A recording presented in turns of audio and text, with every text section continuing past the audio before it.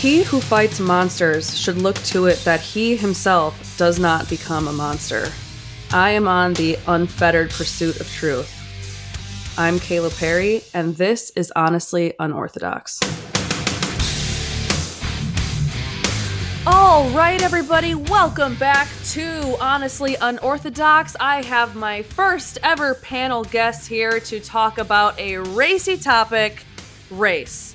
And the shorter list actually might be to ask what doesn't count as white supremacy instead of starting with what is white supremacy. So that being said, I have Kate, my handy dandy fact checker from Massachusetts. Hello, Kayla. And I have another panelist here, Dominique from Pennsylvania. It's me mixing up the Pittsburghs and the Pennsylvanias and the Philadelphias. Yeah, don't do that. You don't want to do that. I know, we can't get people confused in their account. That'll turn into its own, form of supremacy, yeah. I'm sure. Right. Yes. So I have a panel here because we all kind of see things in terms of the racial issue that is running rampant in America. We tend to see things along similar lines. And frankly, these pals are the only people that I could get onto a podcast to discuss something like this. So this is why we're all here. Before this podcast started, I sent you guys a video from a quote-unquote professional named Saira Rao. Have you guys heard of Saira Rao? I had not heard of her before the video that you sent. But then I did some research. What'd you find, Dominique? Well, she was on, who was she on? She was on Dr. Phil. Mm-hmm. Her, and then who was her partner there? What was her name? Regina Jackson. Regina Jackson. Mm-hmm. And so they seem to be taken in by this like racial ideology. They seem to be like people who are dismantling the systems by, I don't know, just trying to inundate people with this nonsense. Yeah. Kate, what did you think about the whole video and Saira Rao as a whole? Well, I like to think about race and racism as, if you substitute any words out or any colors out for another, if it still sounds racist, then it's probably racist no matter what. And so I kind of thought about that as they were talking, kind of in my mind, substituting out different races for each other. And wow, I mean, fits the bill for racism, if you ask me. It's so racist. So I'm going to read part of the website Race to Dinner. But actually, before I do that, I'm going to explain to our audience what Race to Dinner is. So Saira Rao claims to be a brown person, and her partner Regina Jackson claims to be a black person. And together they have a cash cow called Race to Dinner, where they charge white women only $5,000 each to attend a dinner with the two of them and be told how inherently racist they all are simply because they're white. And on their website, Race to Dinner, the top says, "Our vision, liberation, a world free of white supremacy, caste, patriarchy, misogyny, all the isms, all the phobias, and hate. A world where all of us humans have value, dignity, respect, and all we need to live how we choose." What strikes me is a world where we all have value, dignity, and respect. What is dignified or respectable about inviting people for dinner based on skin color and then treating them like shit based on their skin color? Yeah. I mean, and there were a multitude of rules that they had. I don't know if you saw this, that one of their big rules was no crying at dinner, no white tears. And this is actually something that I've heard before. Like for my previous job, I was a research assistant at a university, and they brought in DEI trainers. Oh no! And long story short, I actually was asked to leave after the second day because I I was countering their points respectfully, but regardless. But there was a message about white tears often distract from racism, or not racism, but like trying to talk about racism, and it can be a trigger for many Black people who have oftentimes heard or seen white tears before they get subjugated by the police in some way. And the other interesting thing about this Regina is that, when she was asked by an interview about this, like, what is this about white tears? She was saying, like, I don't care about your feelings, your feelings are your feelings, and they don't have anything to do with me. They don't have anything to do with the world. And so you need to learn how to deal with that on your own.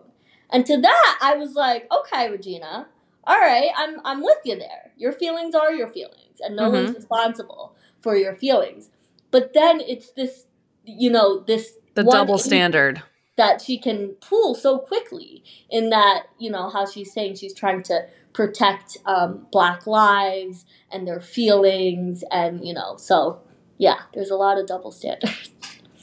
Sure. So part of the video that, and I will put this in the show notes if anybody wants to, a reason to just, gouge their eyes out and their ears.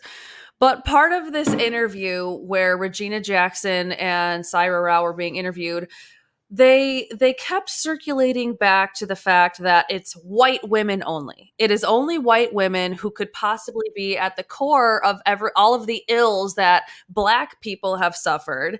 And they even said at one point something so ridiculous. It was something like, yoga is a form of cultural appropriation and only Black people can do it. And like you said in the beginning, Kate, with if you switch all of these phrases around, I mean, imagine inviting 8 Black women to a dinner and saying, you are Black and that is why you need to be educated. Can you imagine the media flurry that would come out of something like that?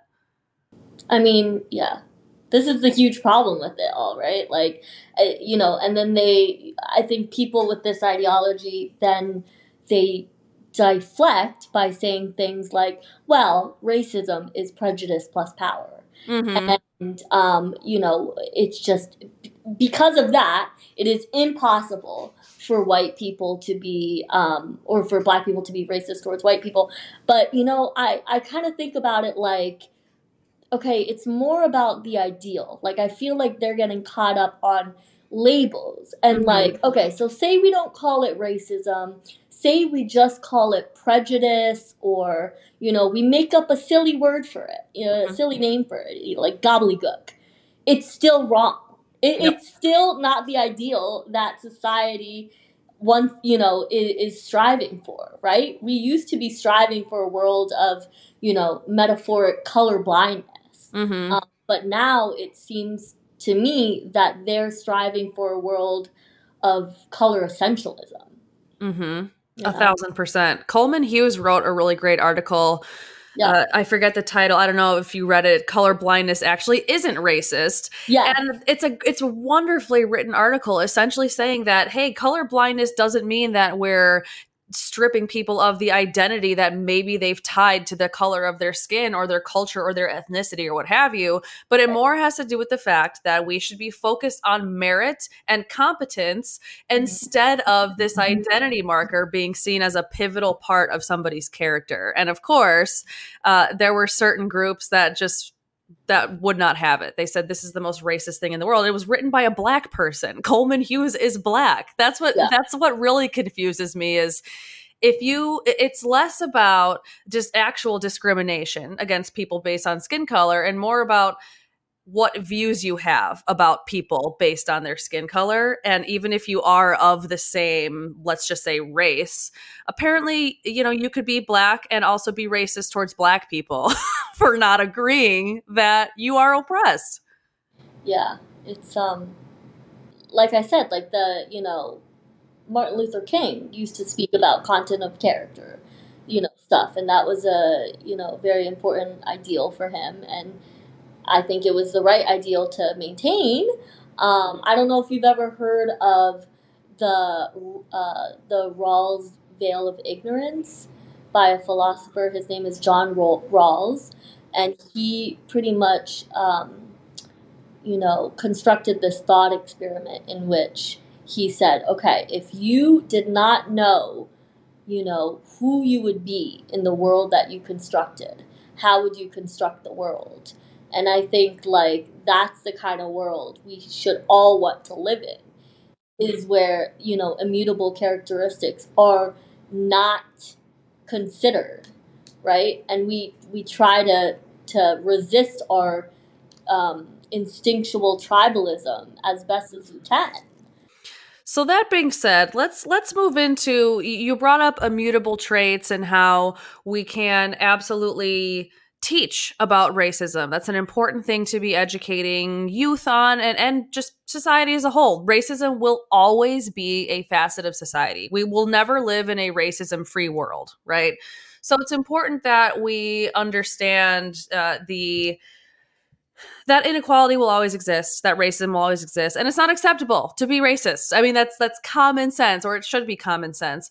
But to what degree are we overly celebrating an immutable characteristic like race? Like with Black History Month, I've seen some debate around, should there be a Black History Month, or the post, which we're going to get to in a second here, Dominique, where someone is demanding that there needs to be more diversity in behavior analysis just for the sake of saying we need more diversity in behavior analysis. Yeah, it's a big problem because there's more diversity of thought within a group of people that share immutable characteristics than there is between. And, I think that's how we move closer to seeing each other's humanity, right? Is just realizing that all of these factors, and I think people who hold, that ideology today, as we'll get into about the post, they talk a lot about cultural competence, and so they kind of tie race with culture.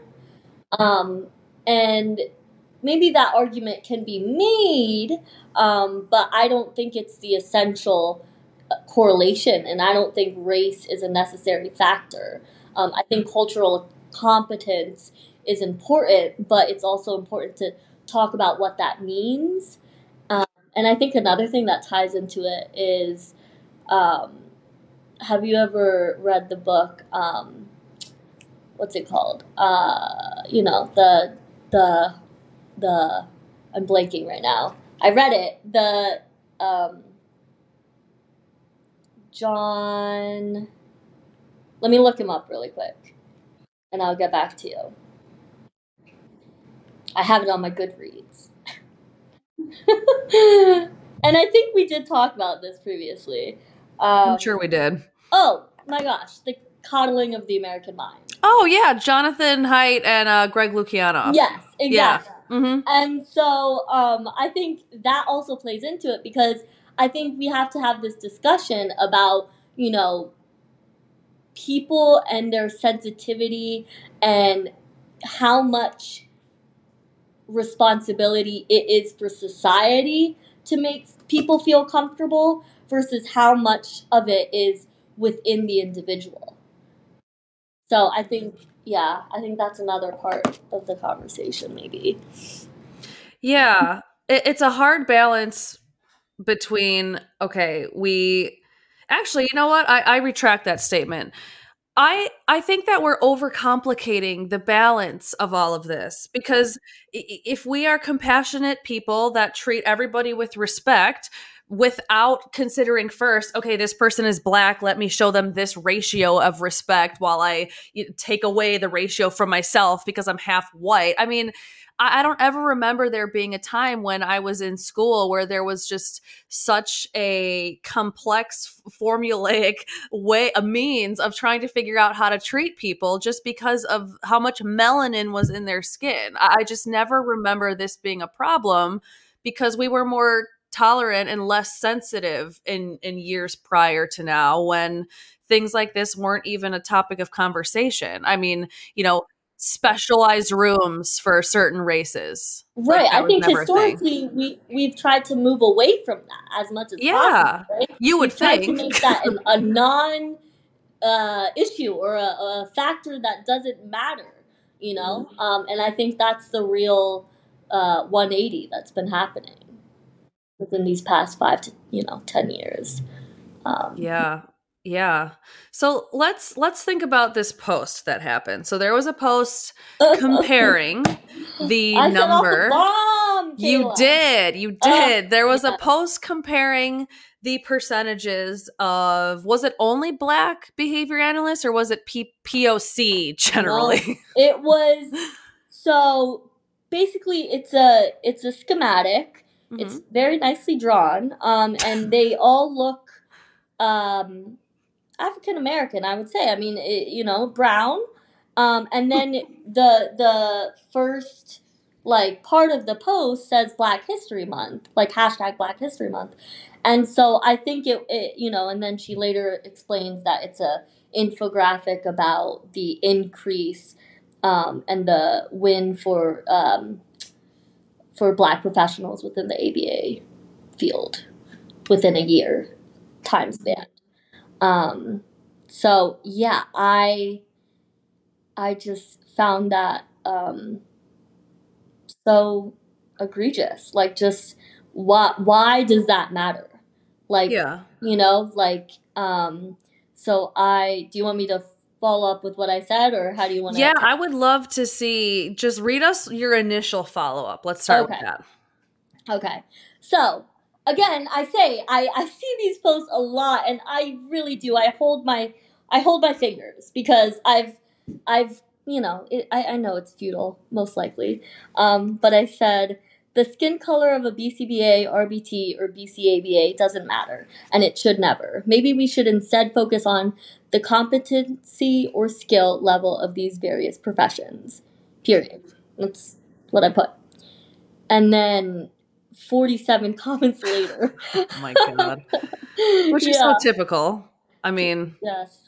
It's very triggering, obviously. So here's my first question. Actually, I have one question. That's very simple. What is stopping a Black person from becoming a behavior analyst? I know. That's my question too. I mean, I don't know. That's okay. I just I have the actual stats from the BACB. Let's hear it. Broken down by race or ethnicity. This includes all certificates, so RBTs, BCBAs, BCABAs, BCBADs all together. We have 52.76% are white, 0.58% Native American, Native Hawaiian or Pacific Islander, 21.39% Hispanic Latinx, 10.93% Black, 7.07% Asian, and 0.4% American Indian, Alaska Native.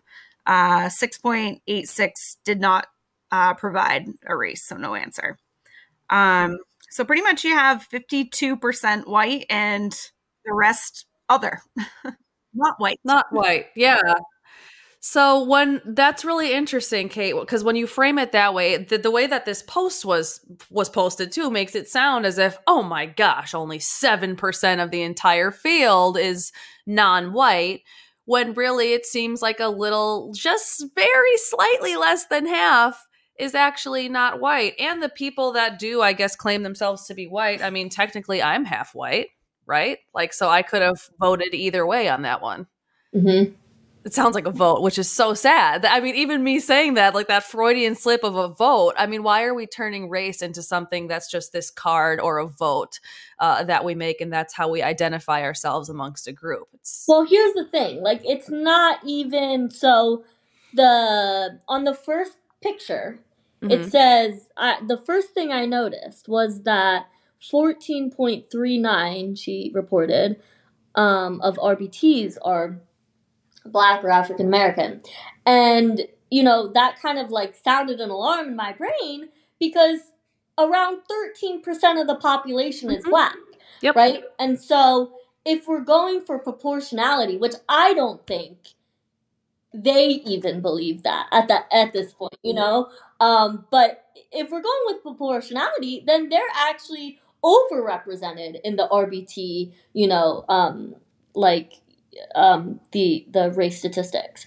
And so, but I think I posed this question to my boyfriend that night when I was talking about it. Like, what would everyone have done if the numbers would have been so inflated? Like, obviously, you know, like, say it was like 20% of, you know, Black or, you know, of Black BCBAs and, you know, all these high numbers. Would there be any raised flags on diversity? Probably not. And so I think that's kind of, I don't know. I would love to discuss this with someone face to face. I would too. But I think there's problems in that. Problems in discussing it, or problems in getting these people to discuss? Yeah, right. Problems with obtaining the people for discussions. Yeah. Well, Kayla, you posed the question, what is stopping people of color from becoming BCBAs? I mean, we all know you need to have a master's degree, right? So I'd be interested to kind of dig into the kind of the stats on that as well. You can't get a master's degree unless you have a bachelor's degree. You can't get a bachelor's degree unless you have a high school diploma. And so I wonder where kind of the disparity might exist there. Not to say that any one person doesn't have that opportunity, in the sense that, you know, in America, we have public education till 12th grade. We have community colleges. You know, those opportunities, you can't say that they don't exist for literally anyone. But I think there's certainly some barriers there. And I would agree. Go ahead, Dominique. I just was agreeing that there are barriers that can be accounted for. I am really interested in how much of it is due to a barrier and how much of it is just due to interest. Yeah. Right? I mean, because that's really hard to find that information. Right. Yeah. I mean, I was also going to say, like a few weeks ago, I listened to, I think, what was it? The Daily or Barry Weiss. It was one of these podcasts that was like talking about, you know, higher education and the broken system that is higher education in America. And I do think that that's a problem. I think the cost of education compared to its outcome is problematic. But I think we would maybe do a much better job at like addressing those issues if maybe we said, you know, like it's not really racial. It may be like a class barrier. But I think, Kayla, you also have a good point, right? It's about interest as well. And yeah, so I don't know. I don't think there are any race barriers. I think if anything, you're right. It does cost money, and I think there are money barriers. I think there's a lot more disparity, and we mentioned this, right? Dominic, I think you mentioned this right at the beginning. There appears to be a lot more disparity within classes than between classes and between races. So, I mean, if you look at an entire group of, let's just say, African-American women, you're going to see a much larger disparity between the top earner Black woman and the lowest earning Black woman versus a Black woman and a white woman. And I know this is true for education. You know, there's discrepancies between levels of education within Black Americans, Nigerian Americans, people from the Bahamas, Jamaican Americans. Like, these all have, you know, varieties within them, and there's like disparities. So I think, you know, culture does play a role as well.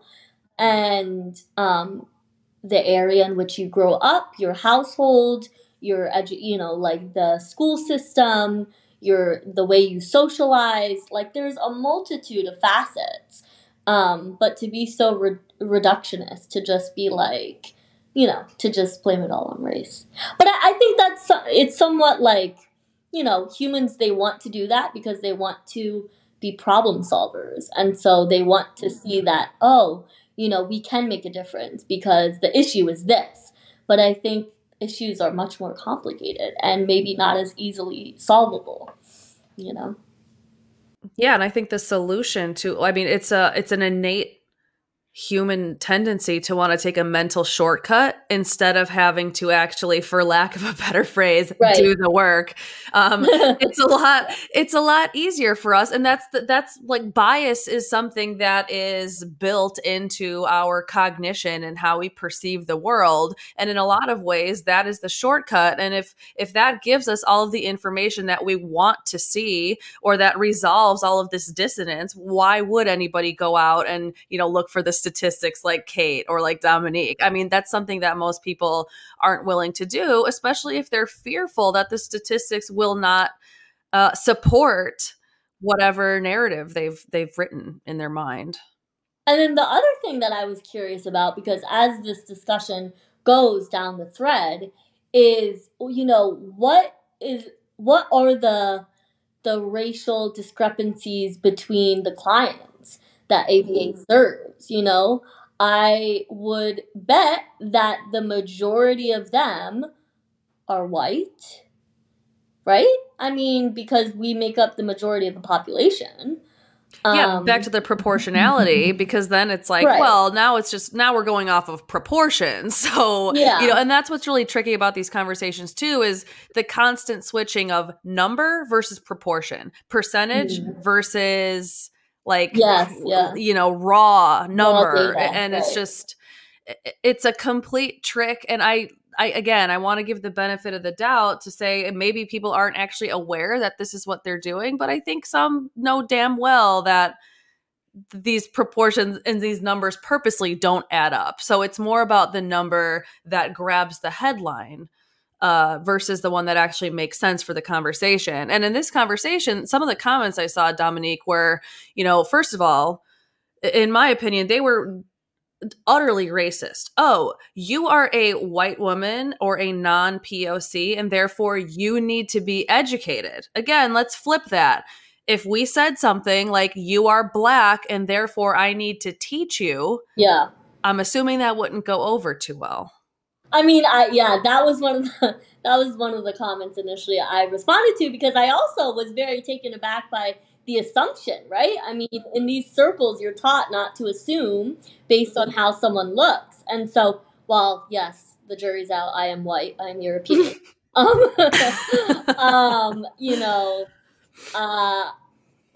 guess the jury's not out. Anyway, regardless. However that saying goes. So I kind of, said back to her, like, how do you know I'm non-POC? Regardless, my color doesn't have anything to do with my ideology, but they don't feel like that. They think that it does. Why do you think that they believe that? Well, I think because, again, they're racial essentialists. And so they put so much stock in skin color, and they view it as such a large part of a person's identity. Like, even Regina and her partner, they were saying that, like in the clips, that like it really does, it makes up who you are and how you navigate the world and, all this stuff. But you know what? I don't know if I would completely disagree with them that the way you look or the characteristics you have influence how you navigate the world. But from my experience, there's countless characteristics that one couldn't even begin to quantify, on how it influences how I socialize or how I'm socialized or, whatever, right? Like, race is it's one of, like, so many factors. But yeah. Like, I would say my height, I always use this as an example when people want to get into, like, microaggressions and things like that. Height for me, I'm 4'11". I'm really short. I'm 28. Oh, you're tiny. Wow. Yeah. And so I'm tiny, and I think if I were one in who believed in microaggressions and ideologies like that, I could say, there's many times in which someone would be like, "Oh my gosh, what? You're 28? No way. I thought you were 14." Like, annoying shit like that, Like, I get it. It's not fun. But, like, I think in that ideology, it's taught that it really is traumatizing. And it's like 1,000 needles, like, day in, day out. Wherein I think I've kind of held the mindset that, like, yeah, sometimes it does get annoying, but, like, it is my job to handle how I deal with the emotions, and it doesn't say anything about me. There's nothing I can do to change it. Like, yeah, so I don't know. It's hypersensitivity. Yeah. So while we're on this topic, because you brought up the really good point of, let's say someone hears a racial slur repeatedly, or not even a racial slur, a quote unquote microaggression, whatever counts as, micro aggressive these days. Let's just say that it's something that could be perceived as racially discriminatory. I guess I'm wondering, how many times would it take for someone like you being told, "Ha ha ha, you look like you're 14," to really start to doubt your character? I mean, and that sounds very insensitive of me, and I kind of realize that. And I'm not trying to sound insensitive, but being called a name doesn't prohibit you from doing all of the things that you want to do. Am I way off here, or no? I think what you're do you guys right think? on. Yeah, I mean, I think that's totally what should be taught. The opposite of fragility and everything's traumatic and you're at risk of being traumatized 24/7 to, upsetting things will happen. And, I'm not one to deny that I've, not been upset from time to time from hearing comments, a lot. But at the end of the day, it doesn't dictate the way my life is going, or I don't, it doesn't keep me up at night. I'm not worse off because of them.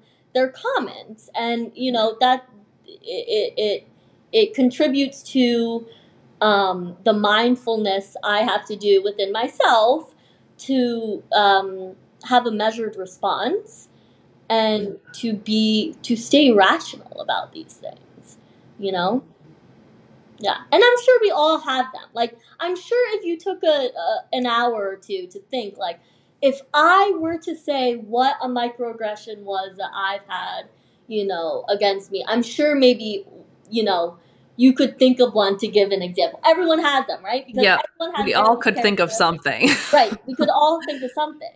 And so it's just like, one gets definitely like higher priority in the climate we're in right now. Yeah. Kate, what do you think about this whole whole thing? I was just having a thought that I have a lot when I get kind of, interested or wrapped up in these kind of philosophical conversations, which I very much enjoy having. But at the end of the day, man, we're all just a bunch of specks on a giant rock floating through space. And it's just not that serious. Yeah, it's really not. I wish you guys could see Kate's face right now. She's like a completely just raw, happy, laughing at the world we live in. While we're on the topic of laughing at the world we live in, can we please talk about how anybody could logically try to explain what happened to Tyree Nichols as white supremacy? Oh yeah, no, I don't. How in the world? It's I mean, systemic. You can't put it past people. It's not like I should be surprised, but at the same time, I'm just wondering. I'm constantly struck with how low will we go? Yeah, it's well, that was a narrative that was kind of half fitting, right? Because the victim was a black man, but the perpetrators at the hands of 5 black people. Yeah, right. And listen, I think I watched the videos. I kind of read up on it today. I honestly, I hadn't been following it that closely. But I think they should be, they should have been, what's it called? Like, taken in. What's the word? When you're not prosecuted, you're accused. Oh, you're booked? Yeah. They book you? Yeah, like, Is that I guess how they're they not say it? prosecuted yet, but whatever.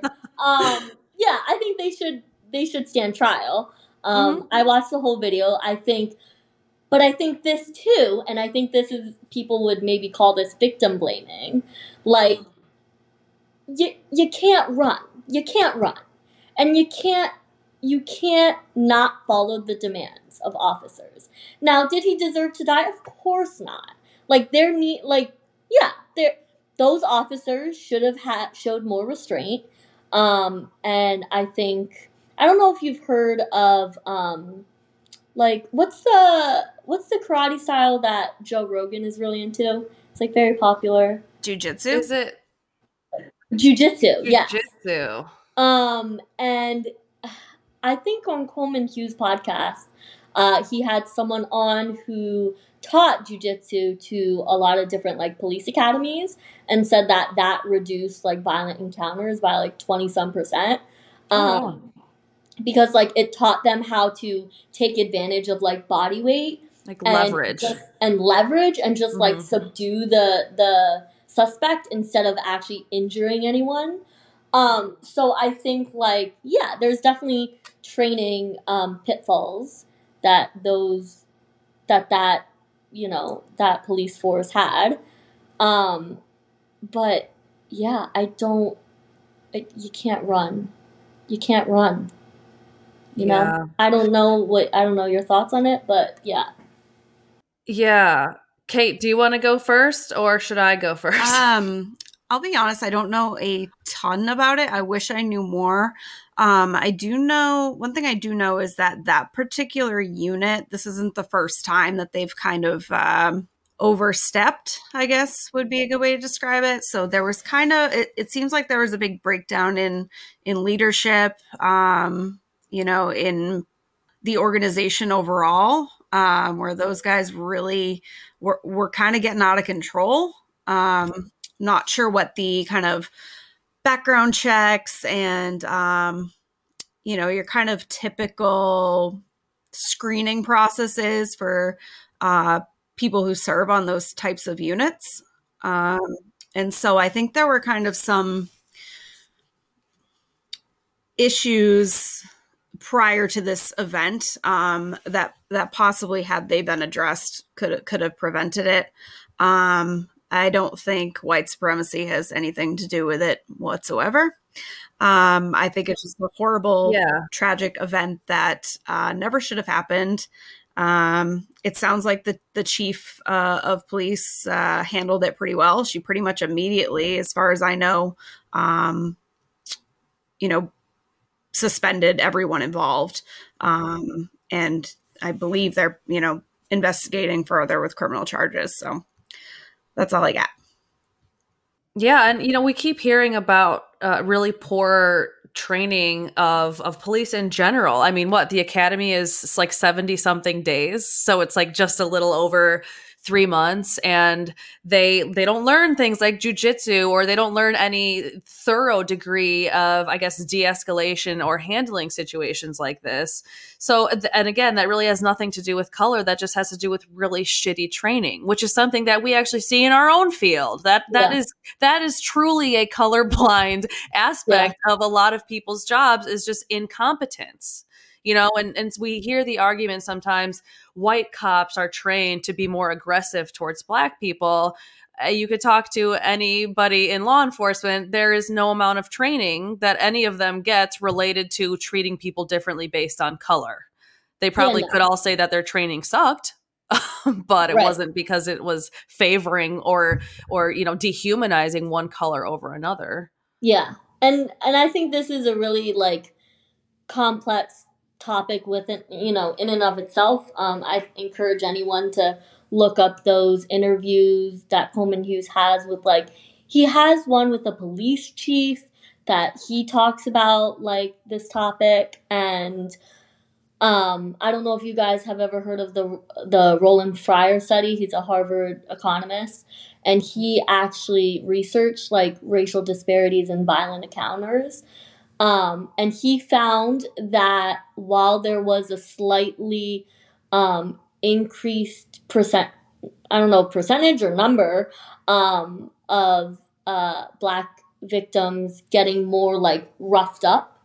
But then he controlled for factors of like crime committed and neighborhoods and things like that, and it kind of decreased. But he didn't find any disparities between white and Black people getting killed by the hands of police. I think another factor that falls into it is violent crime rate, and I think policemen also have heuristics that they function off of, right? And so if you're in a dangerous neighborhood, and I think you have to really be an amazing, exceptional human to fight those, biases day to day when you know the statistics within that area. So I think there's a lot of things that aren't discussed when we talk about this on the national stage. Yeah, I'm going to read a tweet from Wilfred Riley here while we're on the topic of exact statistics. The tweet reads this: for clarity, about 75% of the people killed by police every year are white or Hispanic. Even the per capita discrepancy here is due almost entirely to higher Black crime rate. This is just utterly ignored. The 3/4 majority of cop shooting or beating cases gets about 10% of coverage. Yeah. I mean, that's literally never discussed. It's the George Floyd cases that make it to the media. And I mean, even the thing with Tyree Nichols, it made the media because he's Black, but it didn't get nearly as much coverage or uproar as George Floyd. Yeah. And these two, between George Floyd and Tyree Nichols, these are very different cases. I mean, you can't even compare the two. You brought up, the exact crime and the crime rates in the area. I mean, these are two different worlds, quite honestly. Yeah, there's more similarities between like, Tony Timpa and George Floyd, than Tyree Nichols and George Floyd. But yeah. It actually makes me think of there was this other comment left in in the thread that, and I thought this was interesting. I wanted to see what you thought of it. So this was from an RBT or BT, I'm not really sure, but she was talking about how her BCBA, was having her run an intraverbal program for one of her clients, and one of the SDs was what do the police do? And the correct response was supposed to be, keep my community safe. That was supposed to be the response. And she wrote how like, when I saw the BCBA probe it with my client and I saw her face, it broke my heart. And I, whenever she's not there, I refuse to run it because I just think it's so culturally insensitive. And, I will never be running this intraverbal with my client. I just think it's so wrong. And then the author of the original post said like, thank you so much for sharing your experience, and this is really important for us. Yes, Queen. Yeah, yes, Queen. And I kind of thought, I was like, I'm a newly minted BCBA. I just passed like 2.5 weeks ago. Go, Dominique! Congratulations. And I was like, if my RBT was doing shit like this, I would be having a serious talk with her, because how is that not bias? Yeah, absolutely. Of her to kind of not give this client an opportunity to this one program that the BCBA wants to run based on the immutable factor of race, based on her biases of how she imagines this little girl's life, or boy, I don't know who it was really, because they were Black. Yeah. And this is about police. Like, there's no even connection between. To be fair, but she thought she was all high and mighty. To be fair, programming a rote response like that to a question like that is trash to begin with. Yeah. I so agree with you. That's a whole other topic. I think that is, yeah, right. Like, it's not even helpful. But, like, I guess my point was just the whole, like, it was bias of her to not run a program based on the color of someone's skin, of a client's skin. Well, I saw some other comments in there too that, like, now that these really start to reach, right? So we need more Black behavior analysts and RBTs, because what if you're working with a Black client and you don't know how to work with Black hair? Well, I have a response to that. It can be done. It can. I mean, yeah. You think the kid is actually sitting there saying, man, I really wish I had someone that looked just like me to do my hair the way that it, like, needs to be done? I've never had one client or child ever say anything remotely close to that.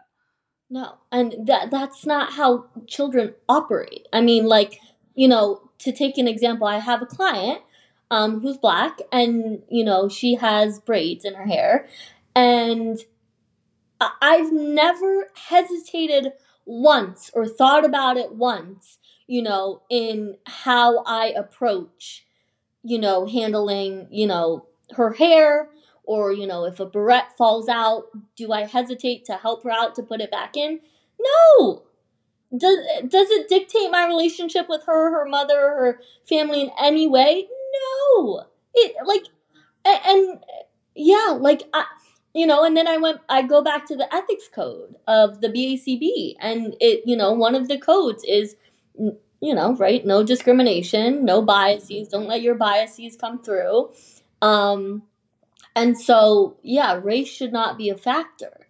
But I think maybe that they think, but cultural competency, that's the difference. So, yeah, I don't know. Maybe we can have a discussion about cultural competency and what that means. I don't really see an operational definition of that. Like, what does that mean? Does that mean that some program is off limits? Because I don't know. It's I just think that's more of a cosmetic code, where it's kind of me, it reeks very much of the DEI type of stuff. Like, it looks really great in our programming. It shows that we are competent. Quite frankly, we should all be kind to people, regardless of their culture. We should all be open to learning about different cultures as human, and not even human service professionals, just kind-hearted, good-hearted people. Why does it need to be written in a code to tell people to treat people with respect, regardless of what culture they come from? Yes. Exactly. I mean, one of my first BCBA jobs, I was one of the few people in a Muslim-run clinic. 90% of the clientele were Muslim, 90% of the staff were Muslim. I mean, the Muslim community is very, very close-knit. Yeah. It took a lot of learning on my part to figure out what type of, I'm very extroverted and out there. My hair is down. That's something that typically isn't very, approved of or acceptable in that type of religion and culture. There was a lot that I had to learn about culture, but nobody ever gave me a hard time because of my skin color. And nobody ever told me that I was prohibited from working with their children because I was not Muslim. And I think too, like, I don't know if you follow Sam Harris closely. Somewhat. I love Sam Harris. And he said something that I think has really stuck with me in terms of, like, culture. You can think of culture as just like a big family, right? And each household that you go into has really their own set of cultural values. And so if you think about it that way, whenever you go into a person's home, whether you go into 5 white people's homes or 5 Black people's homes or 5 Muslim people's homes, they all have different sets of values and, things that they care about and things they want to uphold for their children. And so you really have to be culturally sensitive in every single case that you take. So I don't see what's different about doing that for, like, Muslim versus Jewish versus black versus white, because we're already taught to accommodate for each environment, you know, that we work in. So Totally. So I have two more cases here that I want to kind of discuss, and we could tie this into our field as well. This one, I don't know if you guys heard about Dr. Michael Mamone riding his bike in California. He was an emergency room doctor in Orange County. He was basically mowed down by a half white, half black accountant who was yelling white supremacy at him while shooting him with a BB gun, and he eventually stabbed him to death. Oh. So that in any other, if the roles were reversed, so if this was, you know, a black person riding their bike and a half white, half black person, or even a white person shooting someone with a BB gun and stabbing them, yelling racial slurs, that would technically be a hate crime, correct? Yeah. So considering this was a white person, you guys think that's a hate crime or no? Aren't all crimes hateful? Especially if they're based on someone's skin color, then I would say, yeah. I mean, something like yelling white supremacy and literally just like actually running this guy over and stabbing him. Yeah. And these two had no connection. They had no history. Dr. Mamone would never have known this guy existed. And when did this happen? This happened, this must have been last week? It was very recent. February 1st. So quite recent. Yeah, so like 5 days ago. Amazing. We didn't hear about it. It wasn't plastered all over the news. I wonder why. Oh, that's weird. I wonder why. So I have some facts here from this case. The man accused of mowing down and stabbing this doctor to death was on social media prior to committing this crime. He described himself as mixed race in a series of all these very lengthy posts where he had very strong feelings apparently against grudges, malice, separation, and hate. He claimed that I was born of black and white, then had the lucky chance of growing the first 12 years with my black family and the following 6 with white. I'm mixed and I find races petty. That was one of the last things that he posted on Facebook before pursuing Dr. Mamone. Yeah, he sounds like one crazy motherfucker. Yeah. Yeah, not racist at all, right? It's just, assimilation or whatever. Right. Yeah. That, I wonder what, it's very curious. I literally did not hear about this in the news media. I don't think it was trending on Twitter anytime. What do you know what like Twitter or Facebook or say about it? I have not seen it anywhere on social media. I've seen it on I've only seen it on ABC7, where the only news they had was Dr. Mamone, the father of, a married father of 2, was riding his bike in Orange County on the highway, on Pacific Coast Highway. And by this mixed race, self-appointed, he refers to himself as a mixed race accountant holding a BB gun, started screaming racial slurs at him, one of the main ones being white privilege, before he decided to stab him. Wow. Yeah, I mean, it's really jarring that none of this got the amount of coverage, even close to, it's incomparable. Totally. Yeah. How is that not racist, though? So, why wouldn't something like this be considered racist? No, I mean, it so is. It's clear as day, racially motivated. And just as wrong as if it would have been the other way around. And so there's an uneven amount of outrage, right, with these stories, because it doesn't fit the narrative.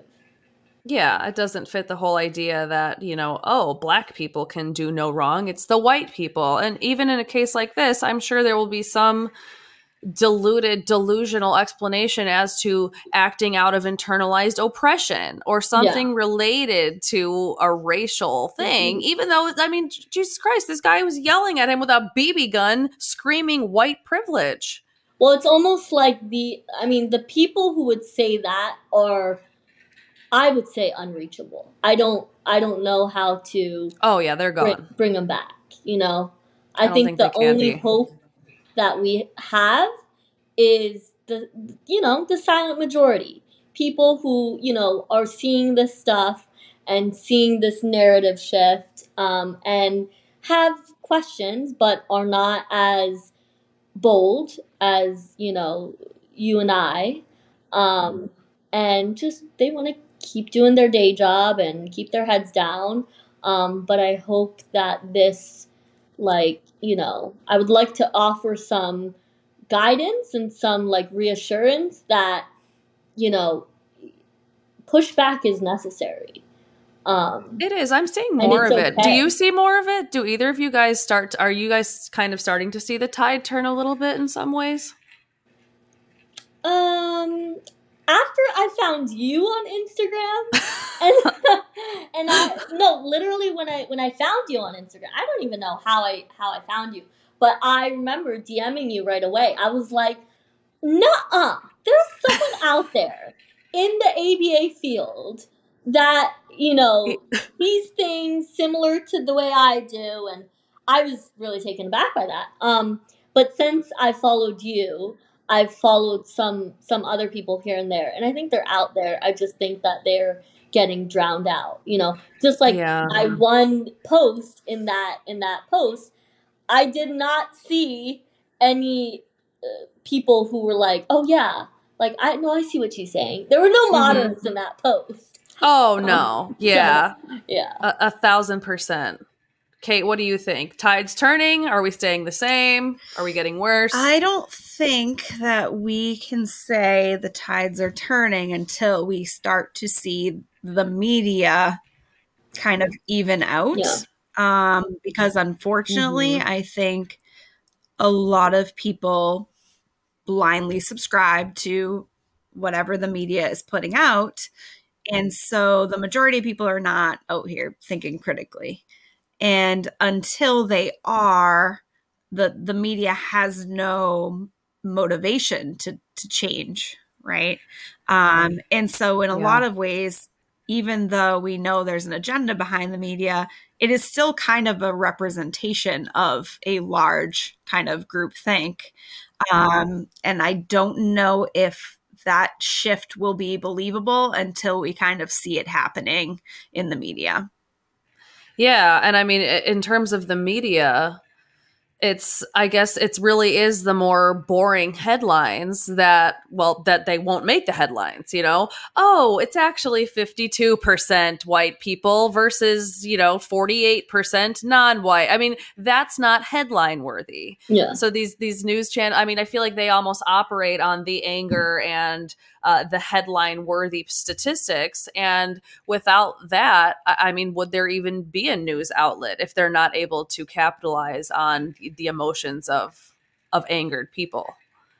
I mean, the other thing is it's very marketable too. Like you saw that after George Floyd, right? Like some Black businesses and DoorDash and Uber Eats, and there was this whole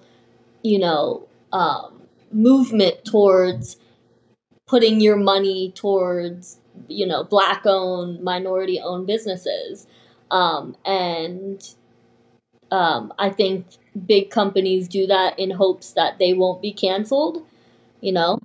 I think Starbucks, if you look at Starbucks, I love them. Never gonna hate on Starbucks, but a little hate on Starbucks is, they've really branded the idea of anti-racism, love is love is love is love, LGBTQ. Like they've really made that a part of their branding.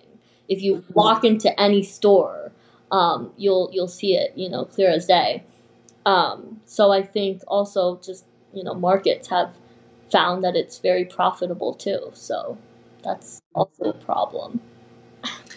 Well, guys, as we wrap up here, do you have any final thoughts for the young behavior analyst that is being inundated with DEI initiatives or anything that maybe is questionable at best? Stay skeptical, and stay skeptical of your own thoughts too. And constantly read all that you can get your hands on. Consume all forms of media. Like I always say this, I read the entirety of White Fragility. And like I follow Mother Jones on Instagram and the Young Turks, and you gotta really get as much information as you can. Well-rounded stream of right. And just I think stick to rationality and you'll be good, and stand up for valuing people for people and common humanity. Love it. Instead of this racial bullshit. Agreed. Yeah. Kate, final thoughts, my dear? It's going to be hard to top that one. I couldn't agree more. I think it's so important to get out of your little echo chamber of, people who think like you and look like you and talk like you and walk like you and, try to consume things that don't fit that, but, with a critical eye, and stay strong in your own values and convictions. And at the end of the day, we're all just people. And when it comes to your colleagues and your bosses and your clients, everyone deserves to be treated with respect, and the good old golden rule there, treat people how you want to be treated. I mean, that's really all it comes down to, regardless of what you look like. I do want to leave you with a fun little quote here from, Regina, and is it Saira? Saira Rao. So this one's from Saira. She was asked, what is the barometer of success for the Race to Dinner program? Oh, here we go. Lord. Quote, people like to talk about having a better society. I think that misses the mark. I don't think we can have a better society until we have a more honest society, and we can't have a more honest society until white people can acknowledge the harm that they've caused and continue to cause. And they can't do that unless they can acknowledge that they are white people. End quote. End quote. Well, Saira said it best, guys. So, whatever race you are, give us a subscribe, give us a like, give us a review. If you're white, you are obviously maybe not included in this equation because you don't even deserve to leave a review because you are inherently a terrible person. This is Honestly Unorthodox. Thank you guys for joining me. Awesome. Thank you so much, Taylor. This was fun. Thank you.